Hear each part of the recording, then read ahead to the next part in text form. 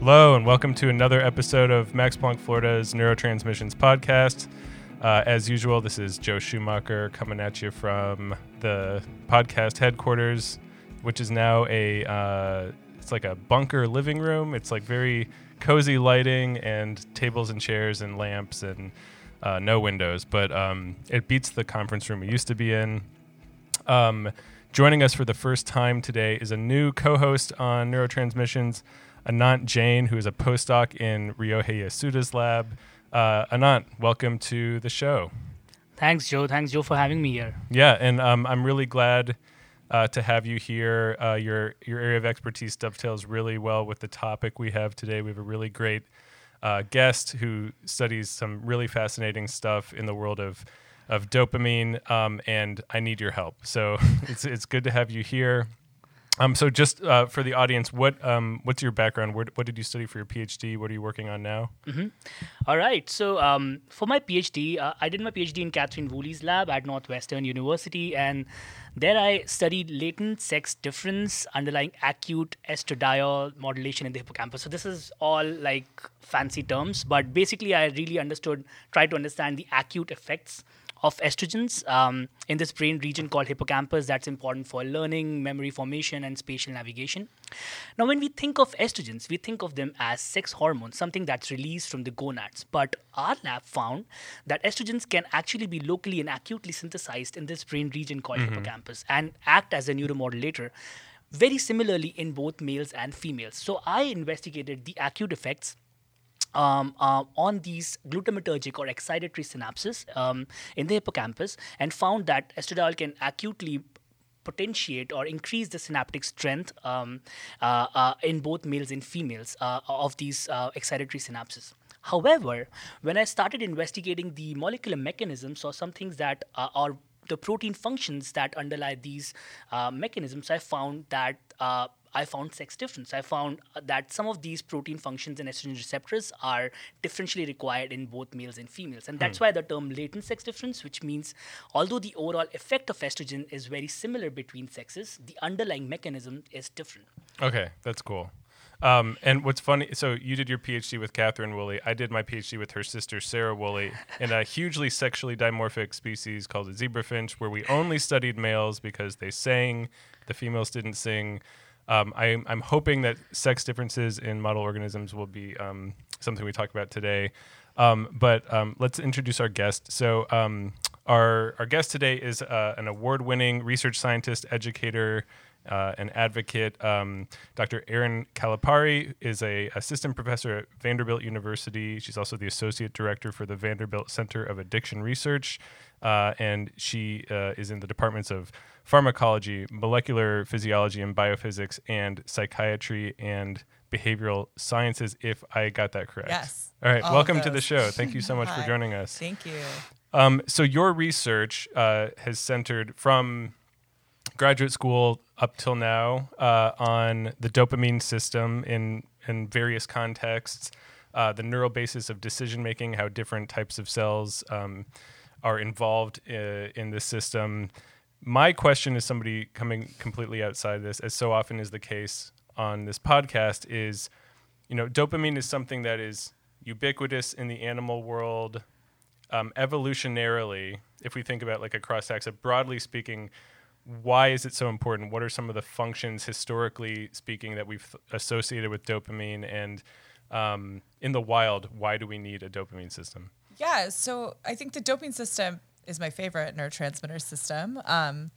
It's actually a really interesting system because I think when you hear about it in the popular press, people always talk about it as the reward molecule. So most people think of dopamine and they think reward. And I think that's partially true.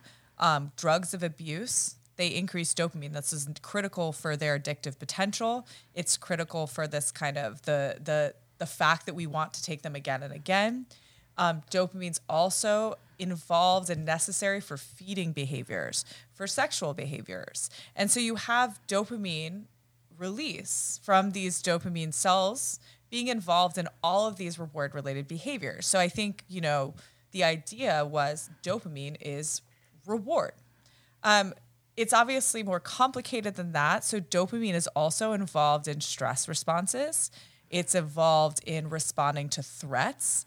It's dysregulated in anxiety disorders, depression. And so, in my lab, we kind of took a step back and said, okay, if dopamine is reward, why is it also involved in all of these behaviors associated with aversive experiences, things that are bad? And so what we have found, is that what dopamine does is it responds to anything in your environment that's important. So the reason it's so important is because it tells us when something is important. And important, should we pay attention to this, right? Good things, we should pay attention to them. Bad things, we should pay attention to them. The behavior that we do in response to those may be wildly different, but what dopamine does is it helps us figure out in our environment what's important and do we need to change what we are doing to result in something that's better, whether that be avoiding something bad or seeking out something good. Dopamine is involved in all those cases because it basically just signals is something important, or what we call it salience. So you mentioned drug addiction and drug use and drug seeking behavior and that sort of thing. So, before there were humans and reptiles roamed the earth with dopamine, you said there's all these intrinsically vital behaviors that are dependent on dopamine. So now we live in a society where we have molecules that we've developed or cultivated that directly exploit that circuitry. That's why we have drug addiction. Is that essentially the idea? Oh, you're going to get me so excited. We get to talk about the evolutionary basis of addiction. Yes. Right. Addiction is really interesting. So people always say, well, why? What's going on there? So one of the things that was really important for the evolution of species, so from tree-dwelling primates to primates that could live on the ground, is the ability to metabolize fermented fruits that fall from the trees. And so a byproduct of eating fermented foods is your ability to metabolize alcohols. Mm-hmm. And that happens to also coincide with getting drunk because the metabolism leads to these kind of altered states. And so the ability of us to evolve as a society of hunter-gatherers and people who can actually farm and things like that and preserve food through fermentation is the ability of humans to metabolize the byproducts of fermentation, which is the production of alcohol. And so there's this really important aspect of our development of a species that requires us to be able to metabolize these drugs. And then people love altering their state of being. It's actually something that happens. Children, they spin around really fast to try them. My kid loves to get dizzy. Yeah. And I've always been like, oh my God, he's going to be a pothead when he's in high school. He'll do anything. I don't know if it's that certain, but no, exactly. Human beings like to experience interesting things that change our state of being. And actually, humans are kind of interesting and primates in that way. There's lots of drugs that rodents will not consume that humans will, especially psychedelic drugs, things like LSD. The rodents don't love to do that. When you start to get into other drugs like cocaine, stimulants, rodents will love to take it. So in my lab, we have animals. What they do is we give them a button and they can push it to take drug themselves. And so we kind of look at behavior, how this evolves, what systems control the motivation to take drug. Are they the same as the ones that control our motivation for other things? Where are they different? How does that drug exposure change how those systems are wired to drive our decisions? And so there's so much cool research in this area that spans fundamental how do drugs work up to how do drugs influence how we navigate an environment. It's very interesting. I'm actually curious now that you mentioned it, how this addiction is such a conserved thing. I'm wondering if the mechanism of dopamine is also conserved across species, and how lower order does it go, like to fishes or worms have dopaminergic systems as well? It's like one. I mean, because they're these simple systems. They also have dopamine neurons. Flies have dopamine neurons. And they have similar mechanisms as well. So they have similar mechanisms. So some of my grad work, actually, back in the day, I was doing dopamine recordings in mice, rats, and primates. And there's a large conservation of dopamine circuits across those species. The crazy thing about limbic structures, those deeper brain structures, is they're highly conserved. When you start to get into things like cortex, these kind of cognitive centers, those tend to be a little bit more complex the bigger your species gets. But when you're talking about the dopamine system, it's basically just like the little motivational drive in our brain that's conserved all the way down to worms. So, like from a career standpoint, I mean, you mentioned your graduate work. What was the hook for you with like dopamine and dopamine transporter and stuff How like did that? you Like, fell in love with dopamine? It's funny. I was so actually it's a weird story. The other half of my lab actually studies hormonal regulation of dopamine systems. This is like my bread and butter is dopamine and sex differences in dopamine. When I was an undergrad, I took this class, this behavioral neuroendocrinology class, and I learned about hormones. Hormones are so cool. They bind to a receptor and they transmit a signal from the outside of a cell inside through all these cool signaling molecules. And I just thought that was so neat. And I wanted to be in a hormone lab. And I actually had replied to some as an undergrad and they were full. And then I ended up working in an addiction lab. And what was really interesting is drugs and hormones kind of do the same thing, right? Drugs act on a receptor and they cause a signal. And a lot of times drugs are acting on the same receptors that these endogenous signals act on. So a good example is nicotine, right? In our body, we have what's called acetylcholine. This acts on nicotinic acetylcholine receptors. Well, nicotine exogenously, you smoke it, it activates those same receptors. So to me, it was really cool to see something that you could consume that was regulating these systems that had some very precise function. And then once I started working on that, you start to see this bigger picture of the problem and how drugs are affecting people. So I think for me, the basic science of how do drugs work and what are they doing and how are they affecting the brain is cool. You did your postdoc in Eric Nestler's lab. I did do that. It's a big lab. Any fun or interesting experience from that lab, or how was the experience working there? Yeah, so I'll start back in my other labs and explain the differences. So when I started in undergrad, I was in a really small lab. There was like one grad student and a couple undergrads. And so it was a really small lab and we kind of worked on things together. And I really liked that from a lot of perspectives because it was kind of like, only a few people. We were really, really well integrated. My graduate lab was an analytical chemistry lab. It had about 11 people in it. So it was on the bigger side, but not too big. So it was still smaller. And then my postdoc lab at Mount Sinai was about 20 people. I think there were 14 postdocs and then some other people. So it was quite a large lab.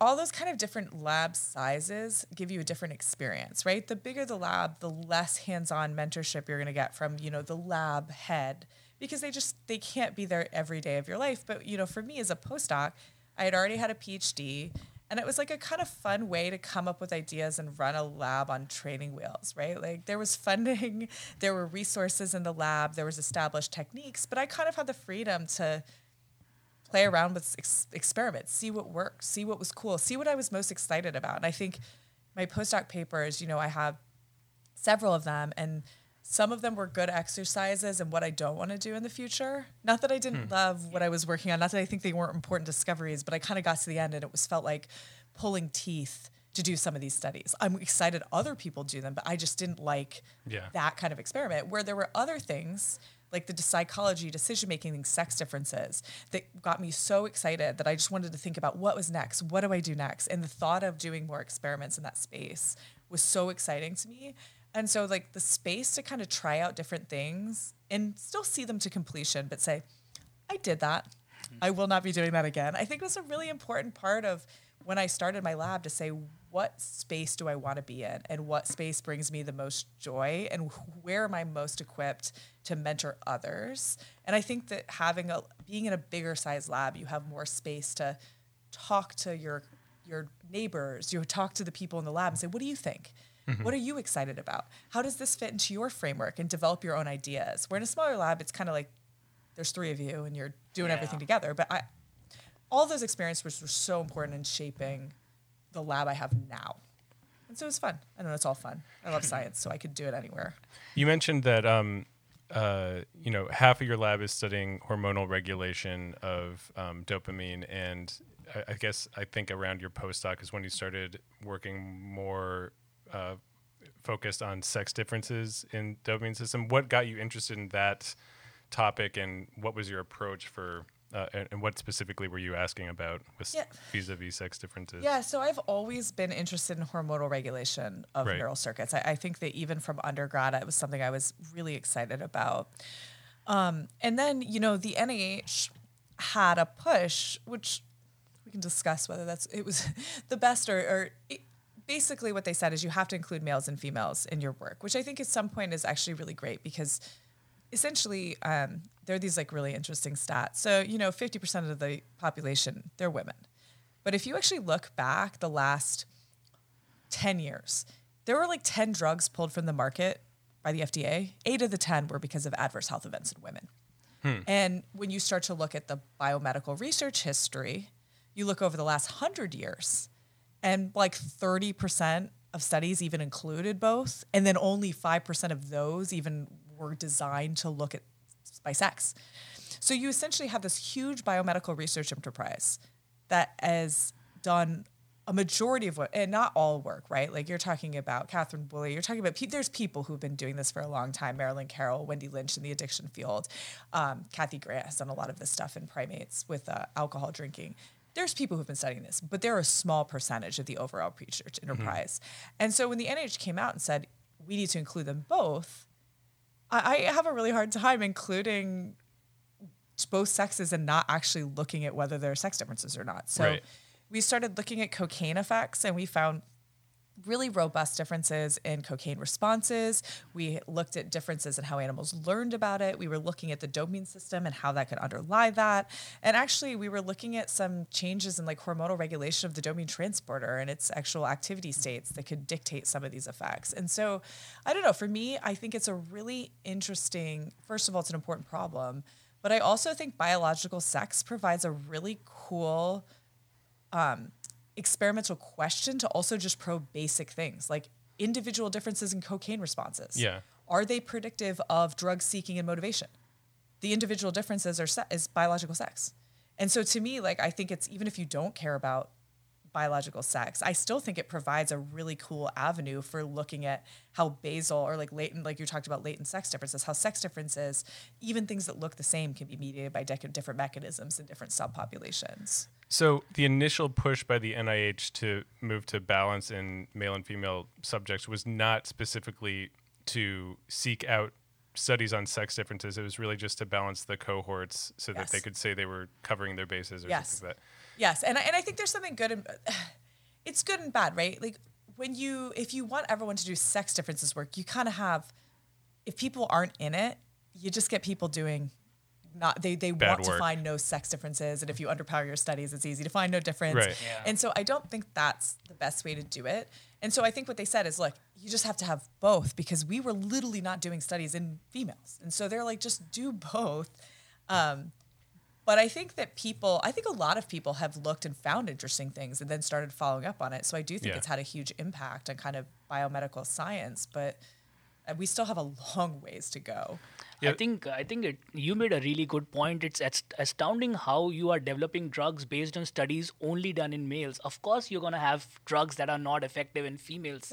And especially in neuroscience, I think like it's even more overpowering where like the females were not even included, and it was like a very silly reason that it would just increase the variability, or it doesn't. Which it doesn't. It's a misconception, exactly, and so it's ridiculous. And so initially, the behavioral physiologists or scientists, they wanted to just avoid females because they have these different estrous phases, and it was kind of known that it will have different effects. But it's all not true, actually. And males, and actually, this is something that makes me very upset. I think one of the arguments is, females have ovarian hormone cycles, so it's too complicated. So do males. Yeah. So do males. Yeah. And so it's just it's like an oddly sexist justification for not doing this. Female hormones are too complicated. Males literally have cyclical cycles as well, and we never demanded that we measure them. We never demanded that this be incorporated into our frameworks. And again, you do statistics because it accounts for the variance in your studies. And it says,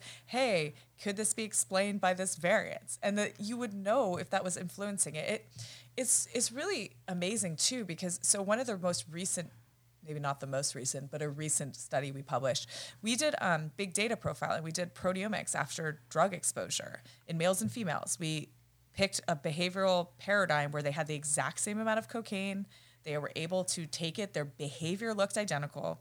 And it's kind of like we were talking about earlier. We did proteomics in the nucleus accumbens, and we looked at what cocaine was changing.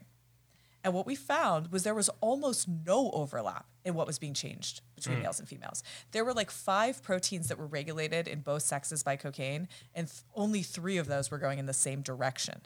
And so we started to look out, and we looked at what they were. There's a lot of ways that you could change the physiological activity of a cell. It doesn't have to be through the same effector target. And so the behavior was looking similar, but the mechanisms are different. So if you're using drug screening to identify targets that are only in males, you're going to identify targets that will regulate cocaine effects probably.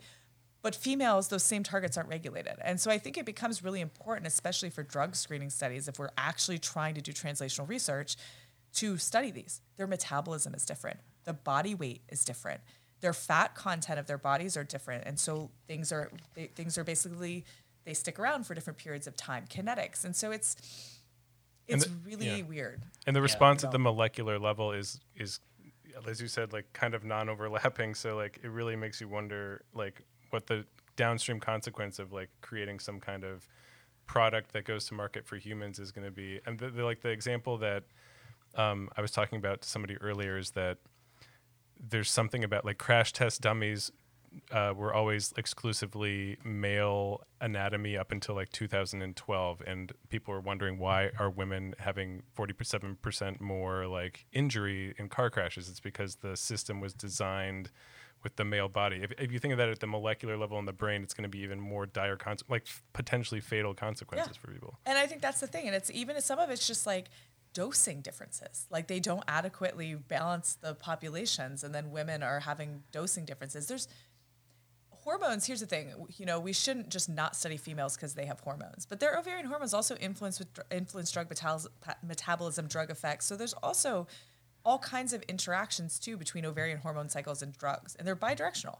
So people who take a lot of cocaine, or especially in our animals, they may stop having normal menstrual cycles or normal estrous cycles.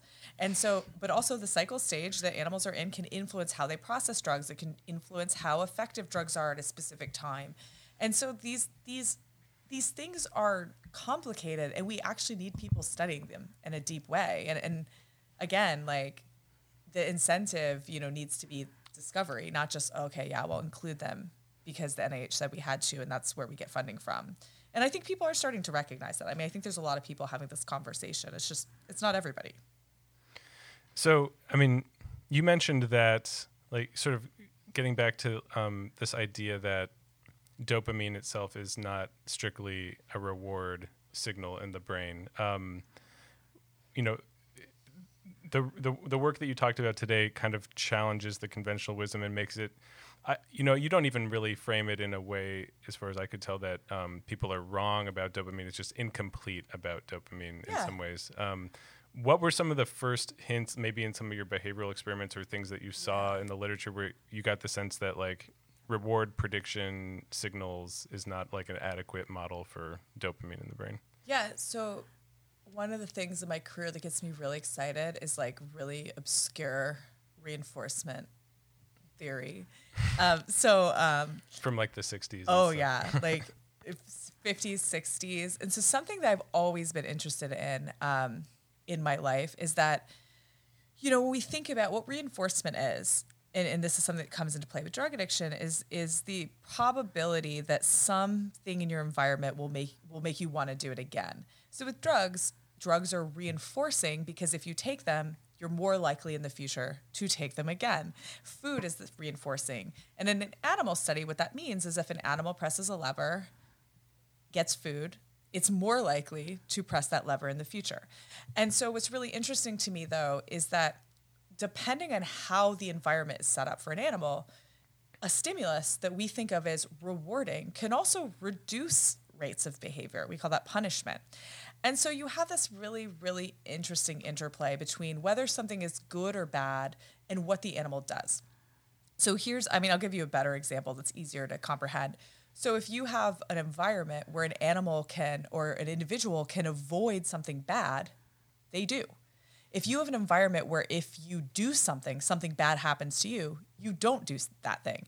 And so in one situation, you do something to avoid something bad. In the other situation, you inhibit doing something to avoid something bad.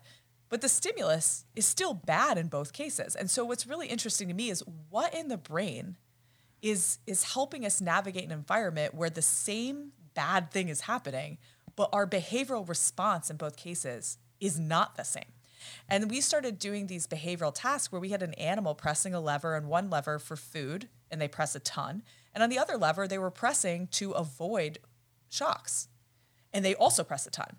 And if dopamine is just the good outcome, in both of those cases, dopamine should go up, because in one case, it's good that you got food, and the other case, it's good that something bad didn't happen. And that's not really what we saw, but we didn't see it go down either. It was just way more complicated than we thought. And so it kind of made us revisit. We said, okay, well, what is dopamine responding to? And the interesting thing is it went up to shocks. It went up to the bad event. It went up to food. And it also went up to neutral stimuli that weren't good or bad. They were just new. And so we started to look and we said, dopamine is going up anytime something is new, important in some way, and it's helping animals navigate an environment, whether the animal needs to increase their behavior or decrease it. And so it became really interesting that we got this dissociation between whether something was good and bad and what the animal did, but dopamine was helping them in all of these cases. And so we started to say, okay, well, dopamine's more of a signal that helps animals navigate environments adaptively than it is signaling that something's good, bad, or they should do something specific. So this is something that you really elaborated and gave a lot of evidence on. It was amazing in your talk today. I was wondering whether you tried applying this model in a disease state, like for example in an addicted mice or in a Parkinsonian mice. How would that look? How would the dopamine levels look like? How would the learning look like in your behavior? Yeah. So we're doing that now, and I think that's what's really exciting. So I think thinking about this, I always ask my lab when they start putting their paper together, I'm like, why should I care? And not to be disparaging, but like, why should I care? Why should taxpayers who funded this research care? Why does my mom, who's not a PhD, why should she care? And so when you think about what dopamine does, who cares if it's reward or salience? Who cares? Well, we should care because dopamine deficits are a major defining characteristic of addiction. Dopamine levels are down. Schizophrenia, dopamine levels are up. ADHD, in some populations, dopamine levels are up. Parkinson's disease, dopamine levels are way down. And so if we want to treat people that have these disorders, we need to know what that dopamine deficit or too much dopamine means for an individual. And so if you think of it this way, if dopamine being down is less reward, maybe less reward is good in an addiction context because you don't want people to be more rewarded by the drug. But if dopamine is a teaching signal, it helps you learn in every environment. In addiction, if dopamine's down, what it's going to do is make it so that you cannot unlearn. There's no new learning. So you cannot learn something new about that drug. You are seeking it. You also can't learn that something else that's new is adaptive. So you can't learn that this is better than the drug because there's not enough dopamine there to do that. You also can't learn that there's a bad consequence of you taking this drug. So essentially what happens is you're kind of stuck in that state. And so thinking about how we would treat this, our approach would be almost opposite if dopamine was a reward versus a salience kind of helping animal learn signal. And so, when I talk about it, you're probably like, wow, this is so nuanced. Why do we care? The reason we care is because this literally would shape how we intervene on individuals across almost every psychiatric disease. Yeah. So, I think so. I've trained a bunch of animals to do discrimination tasks and that sort of thing, and I've been like incredibly frustrated sometimes when the animal can't learn a new contingency. So this idea of learning new things in the context of addiction, obviously it carries a lot more importance than like training a tree shrew to see horizontal versus vertical grading. But like flexibility in learning and being able to unlearn things, is dopamine playing the same role at all times in all these different scenarios? Like, if you need to learn a different set of behavioral strategies to get out of addiction, you're saying like, if it's a saliency signal, you need to be able to be more receptive to teaching signals. You need more dopamine. Right. What's the way to get more dopamine in without that's drugs? The hard part. The thing is, addictive? we need drugs, but the problem is we need drugs that aren't activating these systems. So, there's a lot of ways to circumvent dopamine system. You could give agonists, so things that activate dopamine receptors directly, but the problem is we give those to people with Parkinson's. They're called D1 receptor agonists, and they also have abuse potential. And so, when you start to think of drugs that are going to increase dopamine function, you're in a little kind of slippery slope, because most drugs that act on dopamine systems also have abuse potential. And so, thinking about, we need to find ways where we can refine dopamine synthesis, where we can refine signaling in a way that's not directly activating the receptor. And so I think there's kind of some new hot areas of research coming up on this. I think people are starting to recognize that immune signaling is actually something that in and of itself, animals won't self-administer just immune cytokines, but they can enhance dopamine release and cognitive flexibility and function. A lot of them are in trials for Alzheimer's disease, for schizophrenia, I think definitely for depression, and they're starting to do some of it for addiction. And so things that are maybe modulatory in nature, that are actually hormonal type peripheral signaling. I know a lot of people are looking at the microbiome. So the microbiome is really interesting because microbiome produces factors that are necessary for a lot of enzymes in our brain. So things like acetate, butyrate, these are things that could be dietary supplements, but they're really important for rewiring our brains. So epigenetics is a way that we can change gene expression through kind of changing the conformation of DNA and how it's stored. And so acetate, butyrate, these things that are produced by the microbiome actually can be incorporated into histones in the brain. And so I think when you start to think of ways that we can increase plasticity in plastic windows without directly giving a drug that increases dopamine, I think those are going to be the ways, because essentially what you're doing is you're supplementing something the brain needs, and it can use when there's something important, not giving the signal itself. And so I think it's hard, but I think we're starting to go in a direction where some of that stuff is tractable now and will be kind of, I think, the next thing that's coming down the pipeline translationally. So if I understand correctly, do you think that these different systems, the immune system that you mentioned, they are modulating the dopaminergic system, or they are affecting the downstream systems in combination with dopamine? And so they're probably doing both. Okay. So we did a bunch of work with a collaborator that I have. He just moved to Wake Forest, so his name's Drew Corelli. So when I was in my postdoc, we were working together, and he did this big screen of immune cytokines, and he identified this target called GCSF. It's called granulocyte colony stimulating factor. And so we've been doing work on this for a long time. You can give it to animals systemically, and it increases dopamine release. So it doesn't just increase how much dopamine is there, it increases how much is released when something happens. And so you're not just like increasing dopamine non-specifically. What you're doing is you're tuning the system so when there is an important stimulus, now there's more release. And so it's a really kind of cool target. It can facilitate extinction of drug-associated memories. It can modulate how much cocaine animals take. It can modulate drug seeking. And so I think there's a lot of stuff there. And he has a lot of other work looking at kind of similar kind of mechanisms where when you supplement drinking water with some of these metabolic products, you can start to get differences in drug-associated behaviors, but not differences in baseline behavior. Which is really hard to do without something that's just like some product for an enzyme or something, or these cytokine signaling mechanisms. Interesting. On a similar note, you mentioned in your talk about the release of dopamine also during latent inhibition, and it's kind of interesting because I think in a normal physiological context, when the animal is running in the wild, for example, you would want to have dopamine.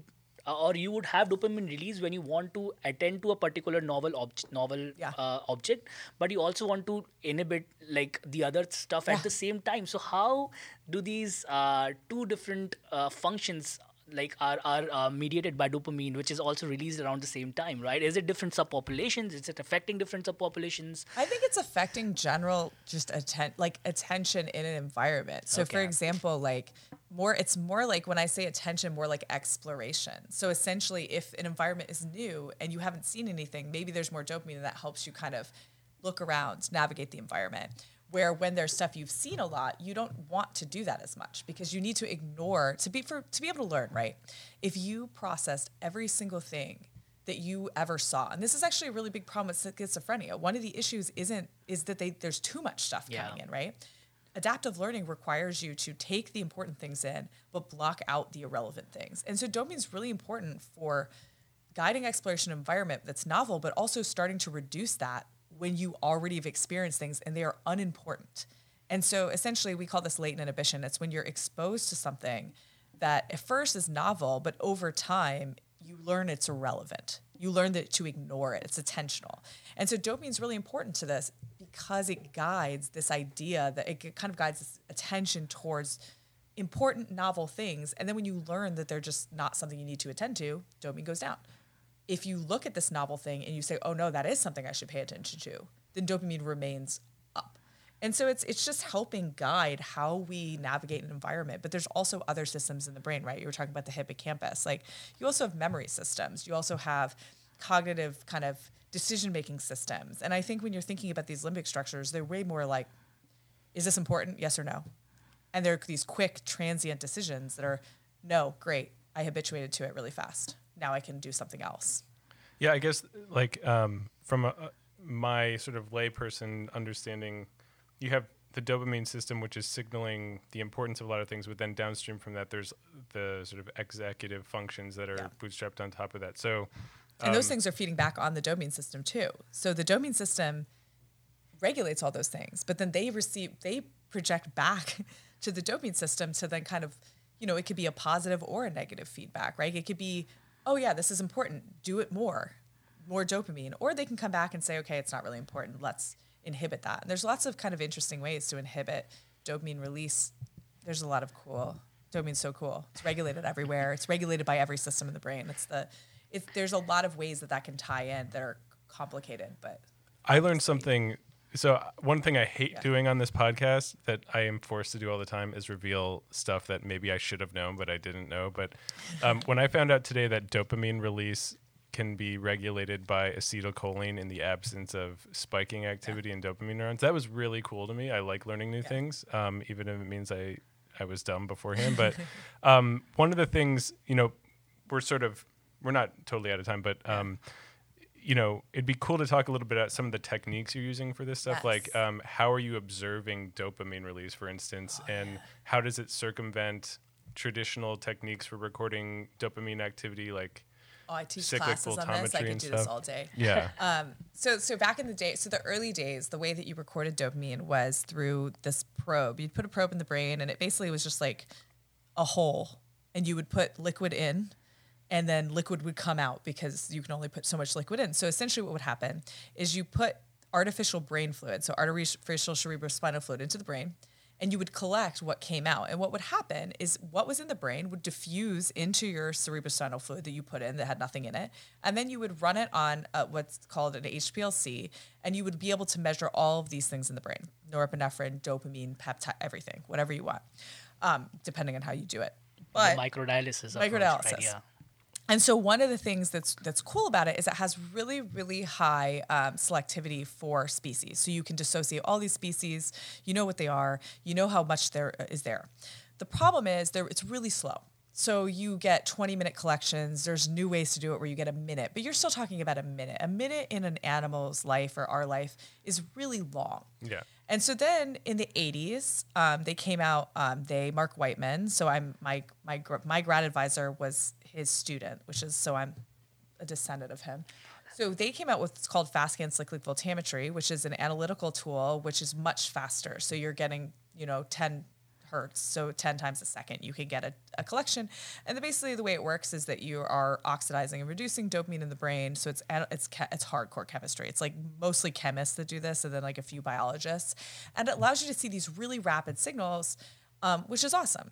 But it's also an electrical recording technique. So the way you do it is by recording electrons, you're using electrical system. And so anytime in an animal, you want to record from an electrical system, but you want to give a foot shock, for example, it interferes. You can't record during that period. And so part of the reason that we thought dopamine was reward is because the only thing we could record was during rewards, because you couldn't use a lot of the stimuli. So then in the last couple years, probably like 5 years, they've started to come out with these optical biosensors.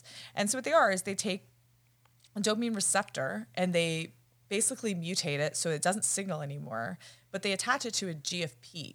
And what happens is when dopamine binds, the receptor fluoresces, and when dopamine's not there, it doesn't. And so you can get these really temporally quick fluorescent signals that fluctuate really fast over time. You could do this in a brain slice, you can do this in a cell, and you can do this in awake and behaving animals. There's a lot of really great things about the tool. I mean, still, there's good and bad for every technique. I think this is something, when new techniques come out, everyone gets amped. They're like, new technique, it has no problems. That doesn't exist. So I still do voltammetry a ton in my lab, and actually microdialysis too, because if I want to use pharmacological agents, let's say I want to give a D1 receptor drug, it's going to bind to the sensor thing, right? Yeah. Okay. Wow. It's going to bind to the sensor, and it's going to cause fluorescence in the sensor itself. So it becomes a really large problem for me. So if I want to do that, I use voltammetry because I know it does not interfere with the sensor. But if I want to do other things that I couldn't do with voltammetry, I use a sensor. The other great thing about these sensors is they have way better signal to noise than most others, which means that we can get way better signals. We don't have to average over lots of trials. And actually, the paper that we have coming out really soon, without this sensor, we wouldn't have observed what we observed, because what we were looking at was single trial learning, and we were looking at really fast signals that went away within 3 or 4 trials. So with previous tools, we didn't have the kind of resolution to be able to identify these things. So a lot of what we're seeing now isn't the data or the data. We're seeing the same thing other people were seeing, but we have resolution we didn't have before. And so there's all kinds of cool tools now with these sensors. There's calcium sensors, there's voltage sensors, there's acetylcholine. They're coming out with peptide sensors for things like dynorphin, for endocannabinoids. And so I think like it's really neat, all of the things you can do with these optical tools that are going to kind of bring us closer to these kind of really cool, deep questions that we have. You can do them anywhere. So I'm excited about kind of the technology and where it's going, but never forget that technology is only as good as the people who are asking questions. Asking the questions. Exactly. You know, one thing, so this, I think it was a 2021 current biology paper, like the one that's like, you know, challenging the established models for dopamine and stuff. It's like real tour de force. Came out in the pandemic. And so you started your lab like 5 years ago? Yeah, about 5 years, 2017. So what is it like, just from the perspective of a, you know, early tenure track professor who's has like everything shut down in the middle of getting things going? Like, I am the worst because I'm fine. I feel bad sometimes because I was okay. I think it's terrible for most people. I think it's really bad for most people. I think that we had a lot of things happen at once. You had COVID that shut things down. Vanderbilt is small, so we were able to not have to get rid of animal colonies. And so we kind of we shut down, but it wasn't as bad as some other places. You know, I do a lot of social media stuff because I like to do science outreach. And I think what comes with that is that I'm like around on the internet when I'm not around. And so I think for some of the things that I did, that was probably helpful for me in my lab.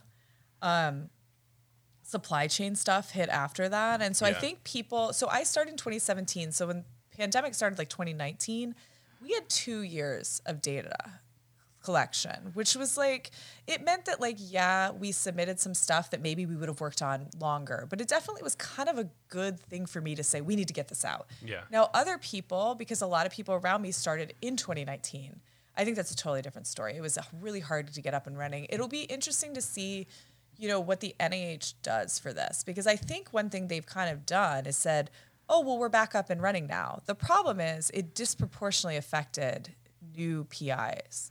And so they didn't have data. If you had kids, like I don't have kids. So like I'm sitting at home by myself writing and watching TV, and people are literally, 3-year-olds running they around. don't have childcare. And I think that we've really done a disservice by pretending that now that It's all normal. I mean, it's not over, but like now that we have started functioning in some way, that we're in the clear, because I don't think we're going to see the effects of all of that until 2 or 3 years from now, because I think that's when you're going to start seeing people that are trying to get funding that had a hard time hiring people.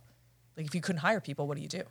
So what do you think, what are some of the structures you would want to see in place or policies adopted that could help, especially people at the startup stage who've lost those 2 years? Are we talking about like extensions on grants and renewals? I think cost extensions on grants, cost extensions, not actual, just like, oh, we'll give you 10 more years to try to figure this out.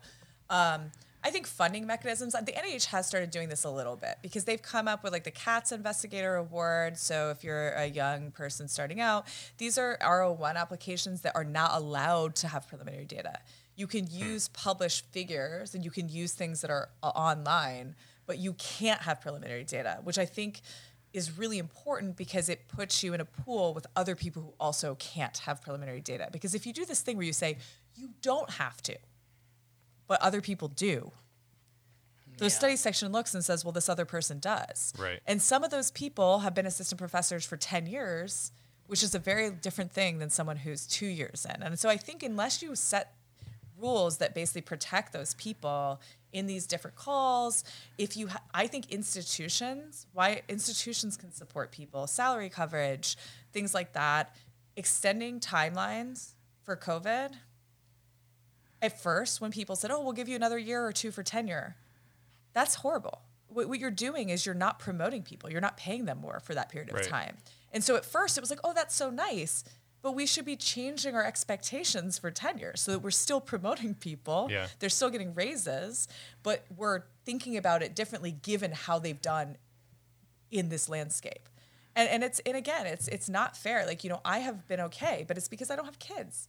And so it's not fair to say, well, there's a few people who this didn't affect as badly, therefore everyone was fine. Because it's just, then you create a situation where only women without kids or men who have a substantial family support get promoted to the next step, which we already have a disparity issue there. So I think that it's just amplifying these equity issues that we have if people don't come in and change expectations or give more support to people. Right. There's going to be specific groups of people that are going to be demographically more affected by it and feel the brunt of that if we don't basically accommodate that. And I mean, some of it is timing. Some of it is like, I started my lab in 2019, but some of it is also just like you said, your male colleague who doesn't have kids can churn through a bunch of stuff and stay in the lab until midnight. And if I have 2 kids at home, it's pretty difficult to do. Yeah, exactly. So. And when there's childcare stuff and kids are going back to school, but everybody's getting sick. And so it's even when they do go back to school, you can't, it's really hard. And I know that there's not, it's easy to criticize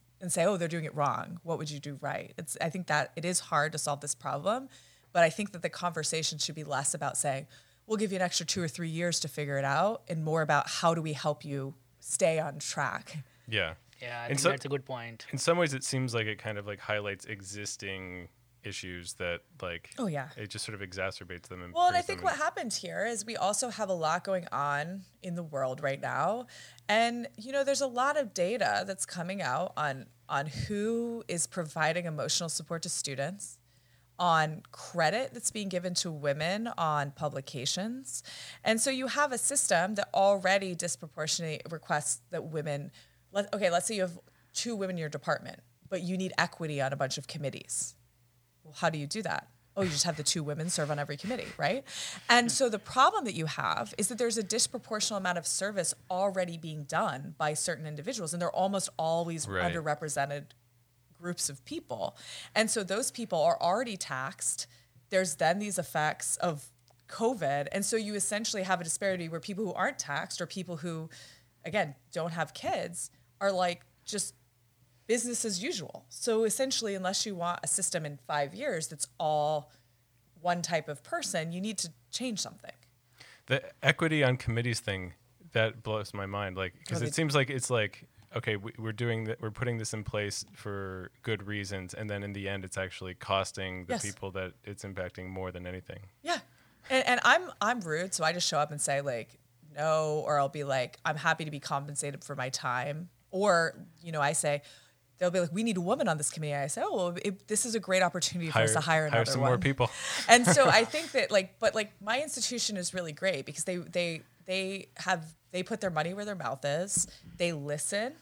They want to hear these, how can we fix this? And so when I say things like that, the feedback's not like, oh my gosh, she's difficult. It's like, okay, how do we make this happen? And so it's great, but not everyone's in that position. And it's really difficult. And especially when you start bringing in, minoritized individuals into departments where students make up the student population is diverse, but the faculty population isn't. Well, what happens? That one individual mentors all of the students, and it's it's somewhat unavoidable because those individuals often want to mentor those students because they look like them and they want to help them. But how do we support them, right? Right. How do you avoid a situation where your white male colleague just gets to make the decision whether they just do science or not, and then your other colleagues, if they want to set boundaries, they feel like they're letting students drop off the face of the earth. Now, I have some amazing male colleagues in my life that see this happening, and they say, how can I help? They make sure they actively participate.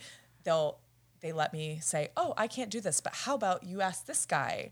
And they're happy to kind of take some of that burden off of me. And so I think another step is men looking around and saying, what can I do? And what can I actively do to take the burden off of some of these? Maybe I don't see the burden. Can I listen? How do I do this? And so I think there are people starting to have these conversations and wanting to listen. So this isn't like a us versus and them I think thing. it's just the conversations need to happen, right? We cannot. I think that's the solution at the end of the day. When more and more people talk about it or are becoming aware about this situation and this disparity that you are mentioning, I think that's very important. Even we didn't know some of these things, right, Joe? Well, you wouldn't. Why would? And Yeah. I think that's the thing, right? Is it like you don't experience them, so maybe you don't know that your female colleague next door is spending 4 hours of her day consoling students who are having a hard time because you wouldn't see.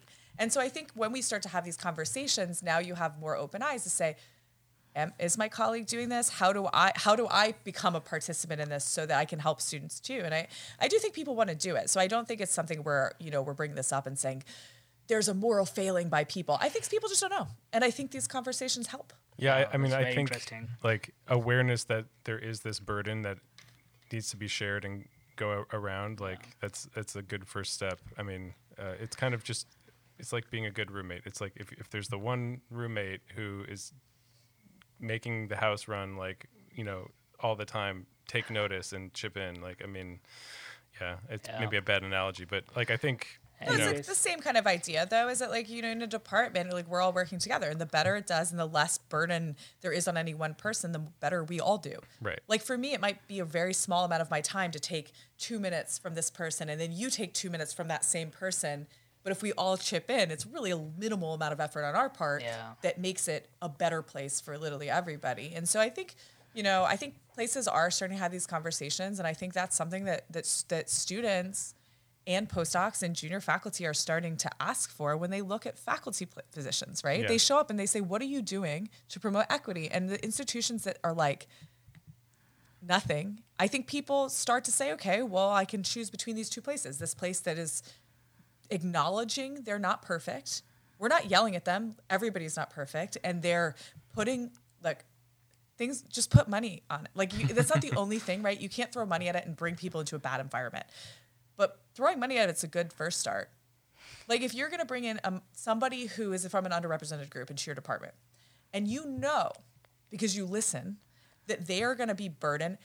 The NIH rate for grants for Black PIs, they have to submit, I think it's like 9 times as many grants to get to the same funding percentage. So if you know you're bringing somebody in, that the probability of them getting a grant at NIH is going to take them longer, right? 9 rounds is way more years. Yeah. Give them extra money. Give them extra time on their startup, right? Like these things are actually things that you can do to say, hey, how can we mitigate this burden that you're up against so that you have the space to be successful, right? Like if you're not going to invest in the people you're hiring, why are you hiring them? And I think people are going in the job market and they're saying, this is what are you going to do to make sure that these biases that we know exist don't affect me as negatively?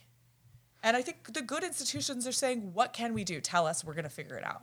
And then the other institutions are like, tough. And you know what? Then people don't go there. It's almost a metaphor for the research, for the differences in the brain. It's like there's not a one size fits all solution to any given cohort of people. And so you have to be aware of the nuance at all levels, not just at the molecular level in the brain, but at the hiring level at the university. So it's hard, right? Because there's all kinds of caps on things, state, public school. There are things, right? But we have to try something. And I think a first step, I mean, especially if you're young and you want to start to see this, I mean, there's lots of scientists having these conversations on Twitter. I'm a little old, so like I am on TikTok, but I don't do it that much. But I'm sure that exists there.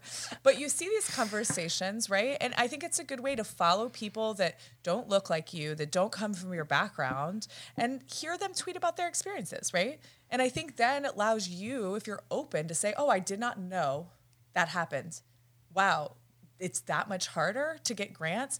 What can I do if I'm on study section to make sure these biases don't go through to the review? What can I do in my department to make sure that burden is not placed on this person?" And so I think it's just about joining in on the conversation, even if you're just like lurking and listening to what's going on. I think it really can open your eyes to quite a bit. Yeah. Interesting. Well, thank you for articulating all these ideas so well, because it's not something we get the chance to talk up to a lot on the show, but it's definitely important. And so interesting that I'm gonna get in trouble for not bringing you to your next meeting because we've run over time. But should we end on a dopamine note and maybe just ask one last question? Yeah, go for it. I just wanted to know what now for your lab. What are some early career, early phase projects that you're working on that you're excited about and you can share with us? So the thing I'm most excited about right now, I shouldn't tell people what I'm going to anymore. We'll publish it eventually. Who cares? We're looking at some cool stuff, looking at hormonal regulation of nicotinic receptors. And so we have some cool data showing that estradiol is actually interacting with nicotinic acetylcholine receptors to change the way dopamine is released in males and females. And so essentially, estradiol is really cool. What it can do is it can cause so much potentiation of currents through this receptor that it leads to desensitization. So in intact females, they're hypofunctional because they were basically driven so much they don't work anymore. And so what this does, because these receptors, they do something really weird to dopamine terminals. They're what we call a low pass filter. They potentiate lower currents at the expense of higher frequency events. What it does, because you've taken this offline, is it puts female dopamine responses like through the roof. They're responding way more to stimulating their environment. And so I think it's a really kind of cool thing, because if you think about hormones and what they do, you usually think about them acting on hormone receptors. But the fact that you have a hormone that's regulating an ion channel that is found throughout the brain means that we have a kind of like almost unstudied area of work. What are hormones doing to these systems that are changing the way information is processed? So anyway, that's my next like exciting thing. That's awesome. And you mentioned social media. I'm sure everybody who's on neuroscience Twitter is already following you, but it's the Aaron Calipari. It's the Aaron Calipari, which, by the way, I'm like, it was like a joke about the Ohio State University, but now they just trademarked the, so I'm not sure if I'm allowed to use that It's anymore. a trademark violation now. Yeah, exactly. But yeah, I'm there. The Calipari lab is my lab one. So. Well, Dr. Calipari, thank you so much for joining us today. This was a great conversation, and we look forward to seeing what's next for you. Yeah, thank you guys so much. This was awesome. Take care. Thanks. This has been a production by the Max Planck Florida Institute for Neuroscience. You can listen in on iTunes or SoundCloud, follow us on Facebook or on Twitter @NeuroPodcast.